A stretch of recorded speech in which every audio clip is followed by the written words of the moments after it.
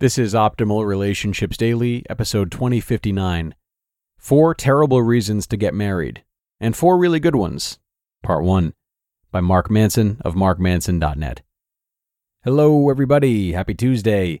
I'm Greg Audino, your host and narrator here on ORD, ready to read from one of my personal favorite authors today. I've got another post from Mark Manson, a long one that will be read across today and tomorrow's episodes. It's all about good and bad reasons to get married. But I really hope that couples who are already married will listen intently because, though this is a great guide offering questions to ask before marriage, it's also a really good guide for troubled couples to follow, as there is always opportunity for healthy change in relationships. So without further ado, let's hop right into part 1 and optimize your life. 4 Terrible Reasons to Get Married, and 4 Really Good Ones, Part 1. By Mark Manson of markmanson.net.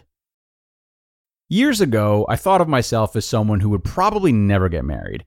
I thought I was just wired for relationships that were fun but ultimately short-lived. I dated a lot, slept around, and always had an exit strategy. Fast forward to today, and as a happily married man, I'm honestly surprised by how easy it was for me to transition to a committed, lifelong relationship. In fact, it feels really good. The truth is, while I did a lot of work on myself, a lot of it was just looking for a good partner. I get hundreds of emails each year from people struggling in their relationships, and a lot of those people are either engaged or thinking about getting married. I often want to wave a giant neon flag at them shouting, "Don't do it," because getting married for the wrong reasons can have dire consequences, not just emotionally, but financially as well. After working with dozens of couples on this issue, I've put together 2 checklists that summarize everything. The first checklist is the bad reasons people get married. The second checklist outlines the good reasons to get married. Let's check it out. Terrible reasons to get married.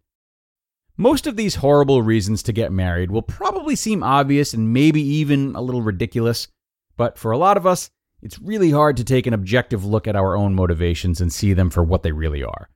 Sometimes your real intentions are hidden a few layers deep, and you just need someone to lovingly shake them to the surface for you. So here, let me help you with that. Terrible reason to get married number 1, to solve your relationship problems. For some reason, a lot of people seem to think that something magical happens when you get married, and all the fights and toxic cycles of behavior disappear. This is tragically misguided. Committing to someone by getting married amplifies all the facets of your relationship. So if you genuinely love and respect one another, that love and respect can grow and evolve in a married couple. But the same is true for the problems you have in your relationship. If you're bad at communicating in your relationship, miscommunications will only get worse in your marriage. If you don't have respect for one another, you won't gain it by getting married. You'll probably lose it even more. Basically, when you get married, things can get even better if they're already good, but they only get worse if they're already bad. Terrible reason to get married number 2, because you're afraid of being alone. Being alone can really suck. What sucks even more, though, is marrying the next person who comes along simply because you're tired of being alone. And then they turn out to be terrible for you. You've probably heard this before, but no one is going to be happy being with you if you can't be happy being by yourself. I'm betting nobody ever told you how to go about doing that, though. After all, it seems like a catch-22. You need to be happy by yourself before you can make someone else happy, but you're not happy because you don't have someone to make you happy. The problem is the way you are judging and valuing yourself. You're valuing others' opinions of you more than you're valuing your own opinion of yourself. You think your value as a person is determined by who you're with. Just think about how messed up that is for a second. Develop yourself into who you want to be first. Get healthy. Leave your dead-end job and get serious about your career. Get your finances in order. Then find someone who is excited to be with you because you're so awesome already. Terrible reason to get married number 3, to prove something. Maybe your crazy aunt keeps telling you about how the clock is ticking and you're not getting any younger.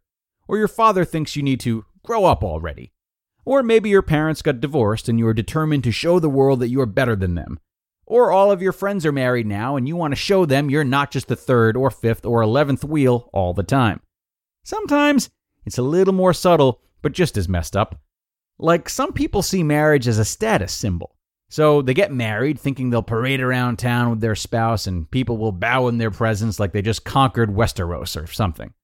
Whatever it is, getting married to prove something to someone or yourself is a god-awful reason to do it. Terrible reason to get married, number 4, because it's practical. Depending on which country you live in, a legal marriage can come with many practical benefits. You may be tempted to marry to qualify for tax breaks, receive your spouse's social security benefits, be able to adopt, get a spouse visa, etc. There's nothing wrong with receiving these perks, but if they are the only reason you're marrying someone, i.e. committing to them until death do you part, then something's not quite right. The fact is that a marriage isn't going to work unless both people are in it for each other and no one else. The state may treat you differently, but outside maybe your parents, the world genuinely does not care if you get married. Billions of people have done it. You don't get a gold star and extra warm cookies on the plane just because you're married. You also don't get to rub it into anyone's face for more than a few months tops. And then what? I'll tell you what. Then you're stuck in a marriage trying to figure out if it was worth it after all. So, if any of these terrible reasons to get married apply to your situation, well, first, don't get married. Second, work on your relationship skills. Learn about healthy and toxic behaviors in relationships. Familiarize yourself with how emotional needs work so you can better get yours met and meet the needs of others. It takes a lot of time, but it will save you a lot of pain and maybe a divorce or 3 down the road. On the other hand, if you can take an honest look at your relationship and say that none of these terrible reasons to get married apply to your situation, then great. Listen on in tomorrow's episode. You just listened to part 1 of the post titled 4 Terrible Reasons to Get Married and 4 Really Good Ones by Mark Manson of markmanson.net. Wonderful start from Mark today, and a fantastic time to split the article, if I do say so myself. Like usual with our two-parters, I'm going to save more of my commentary for tomorrow, but already I think we see one of our most reinforced pieces of relationship wisdom on display today, and that is the necessity to look inward before committing to big relationship changes. Whatever stage we're at, even if we're single, we have and should take the opportunity to check in with ourselves and assess whether any of our relationship ambitions are coming from ego-driven places, fear-driven places, etc. That self-work always increases the quality of our relationships if it's done right and done patiently. So, have a wonderful rest of your day, folks. Think about what Mark has said, whether or not you're married, and do get ready for round 2 tomorrow. That's where your optimal life awaits.